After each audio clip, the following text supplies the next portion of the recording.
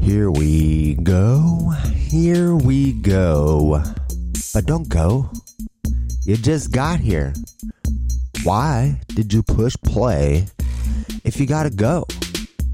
I mean, this is only 4 minutes and 20 seconds. Do you really gotta go do the laundry right now? Why don't you just chill out? I mean, seriously, you cannot hear this program over the dryer. The dryer is super loud. Why did you wait until now to do the dryer? You could have done that 5 hours ago. That is bad planning. Because right now, we got to give a shout out to librarians. Give it up, librarians! You are awesome and you have it rough. You really do. You never know when a book is going to go flying. I saw Ghostbusters. That looked like it hurt. It looked like it really hurt. You can lose an eye. You're sitting there trying to file the gardening books under whatever it is, 0.182 or whatever, and a book hits you in the face. That would really suck. It'd be funny for everyone else, but that's not what you signed up for.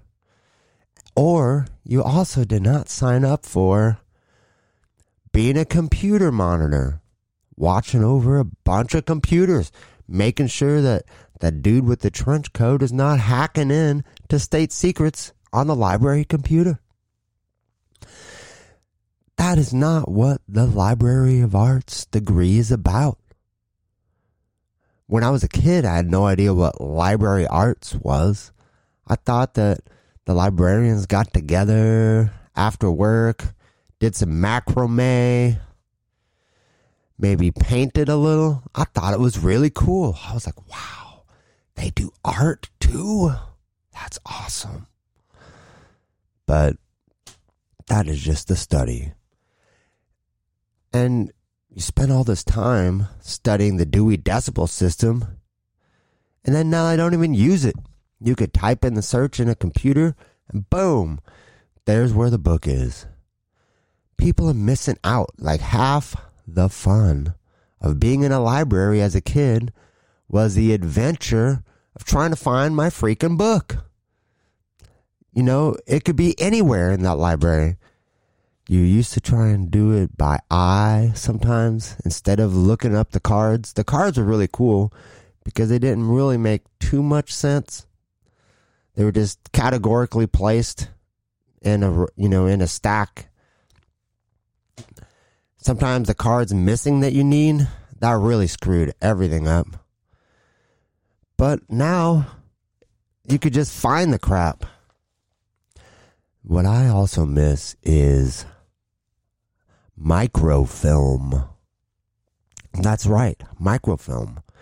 You know, it has like this microscope contraption, and you look at mysterious things. It usually is something mundane, like the city hall's architectural design or what new businesses opened up that month.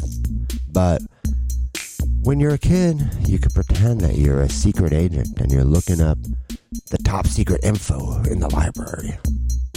And that was half the fun. The library was super fun. You had microfilm. You had to go on a treasure hunt to find your research paper books. It was awesome. Now people just want the made-for-TV movie about the science book. This is 4 minutes and 20 seconds.